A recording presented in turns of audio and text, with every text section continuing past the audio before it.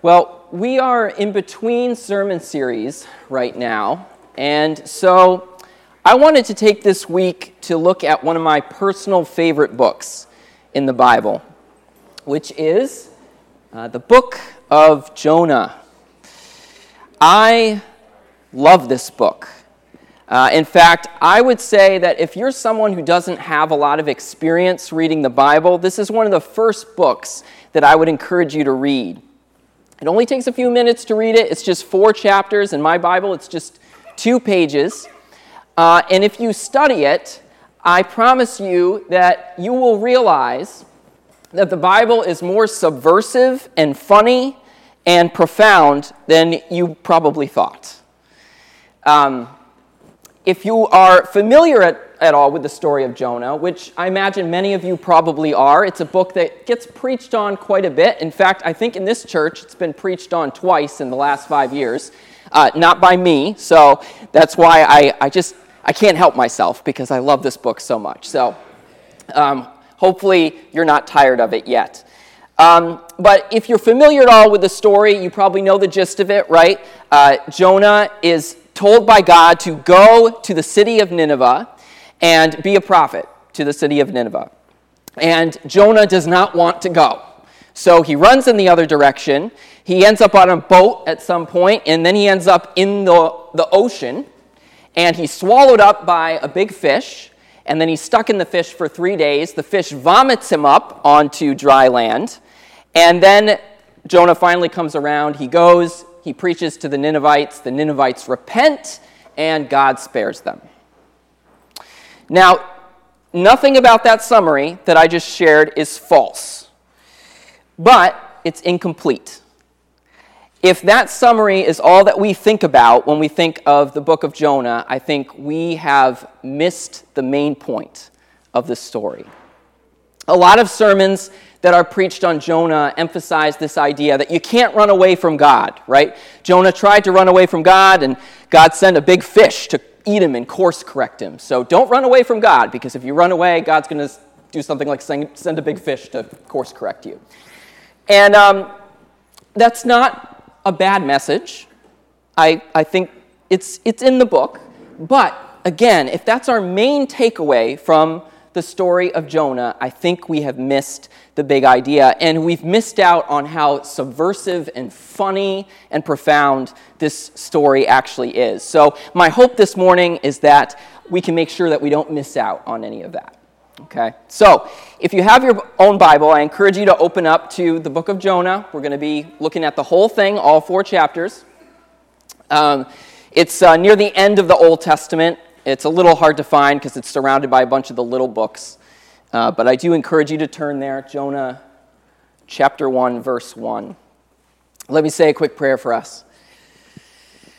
Lord Jesus, we thank you for your word, and we pray that right now this story that we're about to read would not just be words on a page, but that your Holy Spirit would make it come alive and that you would speak to our hearts through it. Open us up to be able to receive from this book. In Jesus' name, amen. All right. The word of the Lord came to Jonah, son of Amittai. Go to the great city of Nineveh and preach against it, because the wickedness has come up before me. Its wickedness has come up before me. But Jonah ran away from the Lord and headed for Tarshish. He went down to Joppa, where he found a ship bound for that port. After paying the fare, he went aboard and sailed for Tarshish to flee from the Lord. Now let's stop there.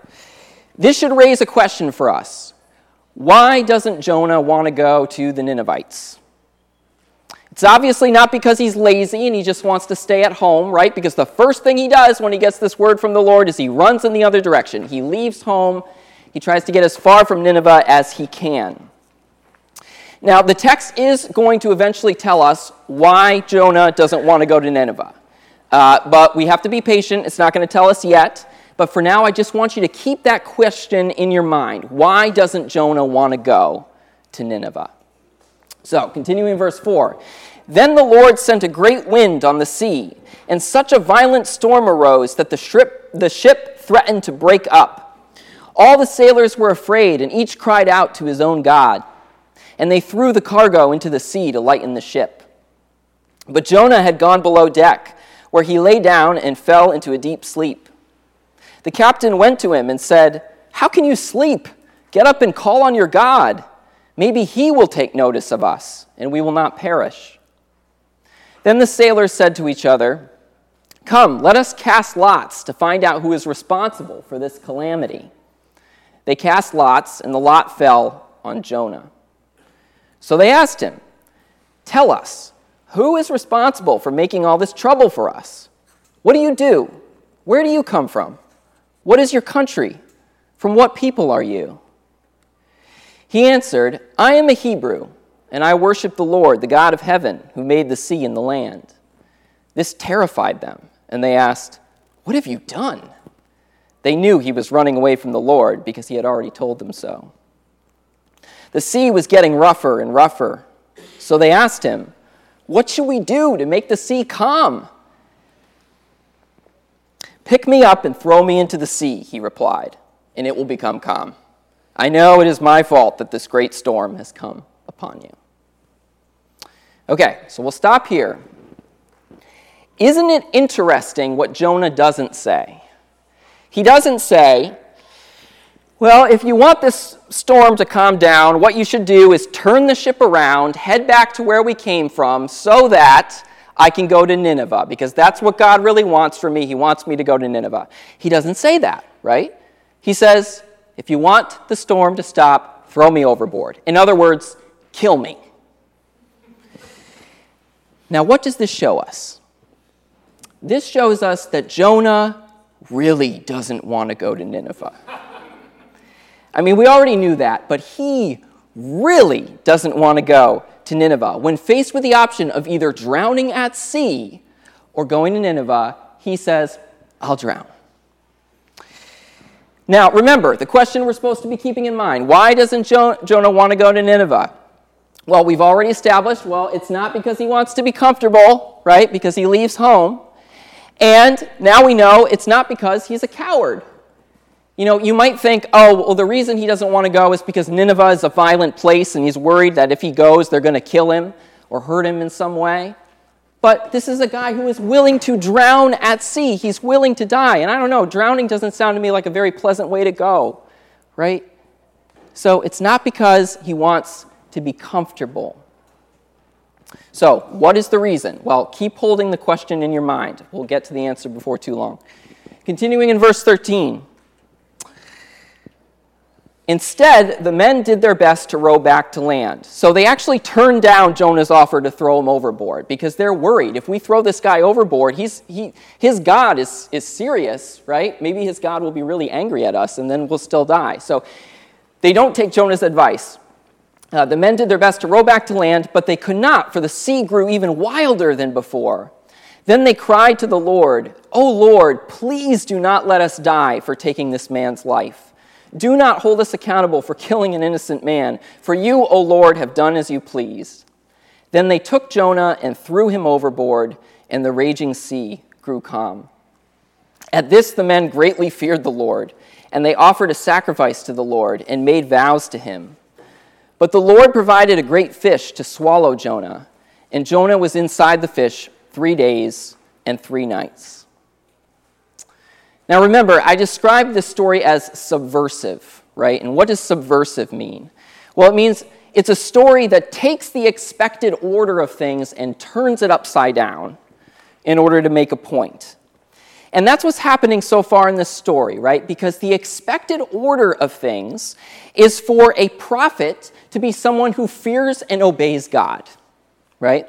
But of course, Jonah is not fearing God, and he's not doing the right thing. He's disobeying God, right? And the expected order of things is for pagan Gentiles to be spiritually blind, okay? But notice, it's the pagan Gentiles who find out what Jonah has done, and they're the ones who are like, "What are you doing, dude? Like, this is terrible. Why would you do this?" Right? And by the end of this passage, it's the pagan Gentiles who greatly fear the Lord and who are making sacrifices to God and making vows to him. And in the text, notice where it says the men greatly feared the Lord, and Lord is capitalized. That means that in the original language, the word there is Yahweh, which means they are making vows and sacrifices to Israel's God, to the true God. So this is a subversive story. It upsets our expectations. Normally, prophet good, pagan Gentiles bad. It's upside down. It's reversed. Now, the significance of that is going to become clearer as we get more into the story. But for now, we're just going to keep reading, okay? So moving on to chapter 2. Chapter 2 is almost entirely a prayer that's spoken by Jonah from inside the whale. The whale has swallowed him, right? And he's inside. And if I were to summarize Jonah's prayer here, it's very simple. It goes on for many verses. But all it is I was in trouble, I cried out to you, and you rescued me. That's it. He doesn't say, Lord, I'm sorry that when you called me, I ran in the other direction. He doesn't say, Lord, I'm your servant, I will now go to Nineveh. He doesn't say anything like that. He really just says, thanks for rescuing me, God. And he says something that suggests that he really hasn't been humbled yet as he ought to. The last verse, verse 8, says this, and it might sound like a nice verse, but listen to what he says. He says, those who cling to worthless idols forfeit the grace that could be theirs, but I, with a song of thanksgiving, will sacrifice to you. And I don't know about you, but I hear pride in these words. I mean, this sounds like an odd thing for a person to say who is in the belly of a whale because he's been disobeying God. Because the gist of what he's saying here is, other people do bad stuff, God, but I'm a good religious man. I make sacrifices to you. His prayer here actually reminds me of a story that Jesus told once about two people who went to the temple to pray, a religious leader and a tax collector.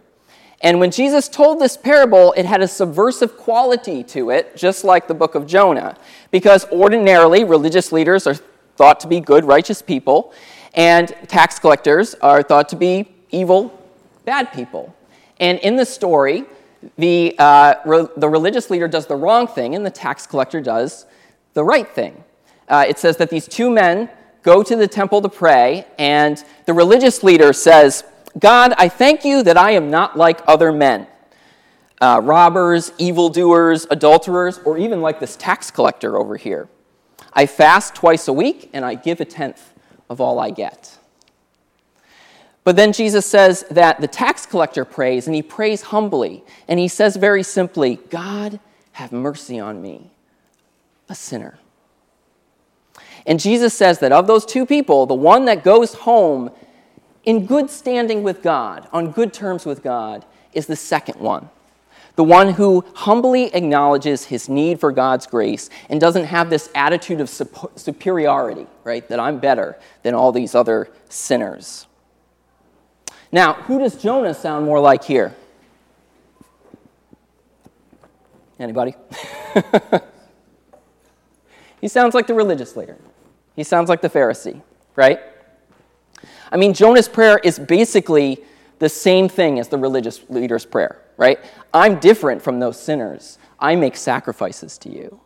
I give a tenth of all I have and I fast, right? So even though Jonah's prayer might sound pious and pretty, something in Jonah's heart isn't quite right.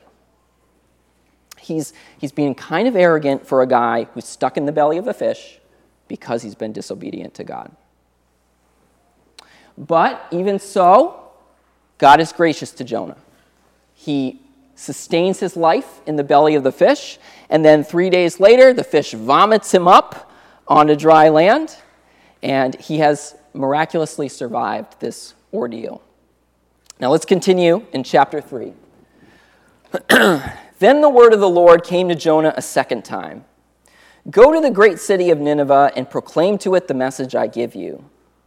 Jonah obeyed the word of the Lord and went to Nineveh. Now Nineveh was a very important city A visit required 3 days. On the first day, Jonah started into the city. He proclaimed, 40 more days and Nineveh will be overturned. The Ninevites believed God. They declared a fast, and all of them, from the greatest to the least, put on sackcloth. When the news reached the king of Nineveh, he rose from his throne, took off his royal robes, covered himself with sackcloth, and sat down in the dust. Then he issued a proclamation in Nineveh. By the decree of the king and his nobles, do not let any man or beast, herd or flock taste anything. Do not let them eat or drink, but let man and beast be covered in sackcloth. Let everyone call urgently on God. Let them give up their evil ways and their violence. Who knows? God may yet relent and with compassion turn from his fierce anger so that we will not perish. When God saw what they did and how they turned from their evil ways, he had compassion and did not bring upon them the destruction that he had threatened. So God gives Jonah a second chance to go to Nineveh. This time, he obeys. And then Jonah becomes the most successful, reluctant prophet that there ever was, right? He shows up and he doesn't have much of a sermon. Did you notice? He just says, 40 more days and Nineveh will be overturned. Nothing in there about God.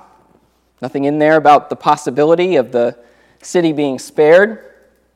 Nothing about the possibility of redemption. Just basically, you guys are in trouble. And it works, right? People are convicted of their sin. Even the king himself issues this decree that everyone should exhibit all the signs of repentance. And they go into this citywide period of mourning. And again, we see the subversive nature of this story, right? The turning upside down of the expected order of things. Because the expected order of things, right, is for prophets to be humble and repentant, and for pagan Ninevites to be arrogant and wicked. But in this story, Jonah is the stubborn one, right? Jonah is the hard-hearted one. He hears the word of the Lord and he runs in the other direction. But the Ninevites hear this one-sentence prophetic word about how destruction is coming, and they respond. They mourn. They repent. They hear the word of the Lord, and they're humbled. Expected order turned upside down. Okay, so now we have come to my favorite part in the story. This is chapter 4. I love this. So Jonah's been a wildly successful prophet. You'd think he'd be happy, but he's not. But Jonah was greatly displeased and became angry. He prayed to the Lord, "O Lord, is this not what I said when I was still at home? That is why I was so quick to flee to Tarshish.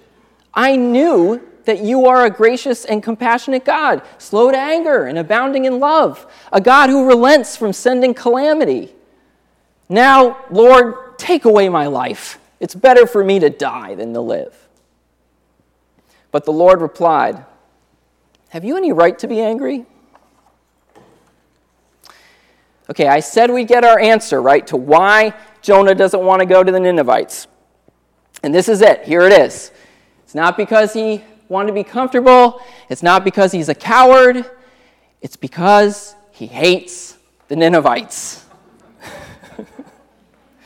He tells us very clearly right here why he did not want to go. Why did he not want to go? Because he was worried that if he went, they would repent and God would show them mercy. And Jonah wants one thing for the Ninevites. He wants them to experience the judgment of God. He wants them to burn, right? Jonah would rather die than see the Ninevites get saved. That's why he doesn't want to go to Nineveh. And so God says to him, "Jonah, have you any right to be angry?" Now, it's actually quite likely that Jonah did have legitimate reasons to be angry and to not like the Ninevites. The Ninevites were a wicked, violent people. In fact, that's what it said at the very beginning of the book, right? God said, "Go and preach to the Ninevites because their wickedness has come up before me." So they are a wicked people. And in fact, there is evidence from history and archaeology that the Ninevites were extremely violent people and that they did things in war to their enemies that were so vile that it would make your toes curl, if I described it right now, which I'm not going to. But they did some really bad stuff. But even so, God asks Jonah the question, do you really have a right to be angry? And of course, the implied answer is no, right? Now, why does Jonah not have a right to be angry at God for showing mercy to the Ninevites? He doesn't have a right because God has shown mercy to him. He has been a rebellious, reluctant prophet. God said, you go this way. He went that way, right? And Jonah said, I would rather die than do what you're telling me to do. And yet, God was merciful to Jonah. You see, God's question here to Jonah is a way of gently saying, hey, Jonah, don't you think that you're being just a little bit hypocritical right now? See, Jonah's happy to receive God's grace if he is the recipient of it, but he doesn't want the Ninevites to receive it. So he's hypocritical. So now we've come to my favorite part of all, continuing in verse 5. Jonah went out and sat down at a place east of the city. There he made himself a shelter, sat in its shade, and waited to see what would happen to the city. So you see what's going on here, right? Jonah still thinks there's a chance that God's going to destroy the city, and he wants a front row seat if that's going to happen. So he goes out of the city and he sets up a little shelter and he's watching and he's waiting. And what he's hoping for is that fire's going to rain down from heaven, like with Sodom and Gomorrah, and incinerate the whole place. And so he's eagerly watching and waiting. And then this is what happens. Then the Lord God provided a vine and made it grow up over Jonah to give shade to his head and to ease his discomfort. And Jonah was very happy about the vine. But at dawn the next day, God provided a worm, which chewed the vine, so that it withered. When the sun rose, God provided a scorching east wind, and the sun blazed on Jonah's head so that he grew faint. He wanted to die and said, "It would be better for me to die than to live." But God said to Jonah, "Do you have any right to be angry about the vine?" "I do," he said. "I am angry enough to die." And I'm pretty sure God intends for us to laugh at that. Okay, so if you think that's funny, God is pleased. But the Lord said, "You have been concerned about this vine, though you did not tend it or make it grow. It sprang up overnight and died overnight. But Nineveh has more than 120,000 people who cannot tell their right hand from their left, and many cattle as well. Should I not be concerned about that great city?" Now, what's this whole thing with the vine about? I think this is the best part of the story. I like the vine way more than the whale. Whenever everyone wants to talk about Jonah, they talk about the whale. I want to talk about the vine. What God does through this vine is he exposes how selfish Jonah is. Right? He exposes how disordered Jonah's priorities are. Because Jonah cares more about a vine that gives him shade than about the salvation of 120,000 people. Now, it's easy for us to poke fun at Jonah, but the point of this story isn't to make us laugh at Jonah, it's to get us to examine ourselves. And I would say that this story challenges us to ask ourselves two questions. So if you're taking notes, there's a place in your outline for this. I encourage you to write these down and to reflect on them. So the first question is this: do I want people to turn to God and to experience his mercy? Do I want people to turn to God and experience his mercy? Or do I get more excited about people having to pay for what they've done? Jonah's far more interested in the Ninevites paying for what they've done, right? That's what he wants. He wants them to pay for their sins. But God is more interested in showing them mercy than in making them pay. So are we more like God, or are we more like Jonah? One of the things that I find really striking about the story of Jonah is how many similarities there are between the story of Jonah and the parable of the prodigal son. You probably know the story of the prodigal son. It's one of the most famous parables that Jesus taught. But just in case you need a quick refresher, the story is about a man who had two sons, and the younger son said to him, "I want my inheritance now," which is an extremely rude thing to do. It's kind of like saying, "Dad, I just wish you were dead. I don't care about having a relationship with you. I just want your money." And the father obliges and gives him all that money, and then he goes off into a far country and he blows all of the money on wild living, on, partying and prostitutes and all that sort of stuff. And then when he hits rock bottom, he realizes he's run out of money. He thinks to himself, well, maybe my father would take me back if I worked as his servant. And so he feeling ashamed, returns to his home. And when the father sees his young son, he runs towards him and he embraces him and he shows him incredible mercy. He doesn't say, "Oh, I'll have you work for me." He restores all the rights and privileges of being a son to him. And he says, "Let's celebrate. Let's throw a party. You're back. I'm so happy." So just like in the story of Jonah, people are shown incredible mercy. Someone is shown incredible mercy in the story of the prodigal son.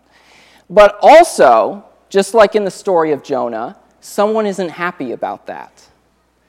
The older son. So Jonah is like the older brother. The older brother in the story of the prodigal son, he stayed with his father all these years, and he is so angry that the younger son isn't having to pay for his sins. He's so angry that as the party is happening, he is outside of the party and he's refusing to go in. And then the father comes to him and says, "My son, you are always with me and everything I have is yours, but we had to celebrate and be glad because this brother of yours was dead and is alive again. He was lost and is found." And so what I want us to see is that the story of Jonah and the parable of the prodigal son, they both ask us a question, which is, are we going to celebrate the mercy of God, or are we going to demand that people pay? Are we going to be like the older brother? Are we going to be like Jonah? Are we going to be outside of the party, refusing to go in, arms folded, saying, "This just isn't right"? Are we going to be joyful, or are we going to be grumpy? Are we going to celebrate God's mercy, or are we going to insist on justice? Are we going to insist on people getting what's coming to them? Both stories tell us, choose mercy, choose forgiveness, choose joy. And then finally, here's the second question Jonah challenges us to ask. Do I recognize the value of human souls? Do I recognize the value of human souls? God certainly does. And, maybe we do too, theoretically. But a lot of the time, like Jonah, we're more bothered by our vines getting cut down than by the thought of other human beings suffering. We have to ask ourselves, do I get more upset when the Wi-Fi goes down or when I hear about poverty? Do I get more upset when the car in front of me is going too slow or when I think about my neighbor never knowing Christ? Do I get more upset when the gas prices go up or when I think about human trafficking? Do I get more upset when the air conditioning doesn't work or when I think about people, human souls, being separated from God? Whatever our vine might be, what Jonah, the book of Jonah says is people matter more than the vine, and they matter more to God. Even the people that we might not like, right? The wicked people, the sinners, the people that we deem ugly or vile or useless, they matter to God, the Ninevites.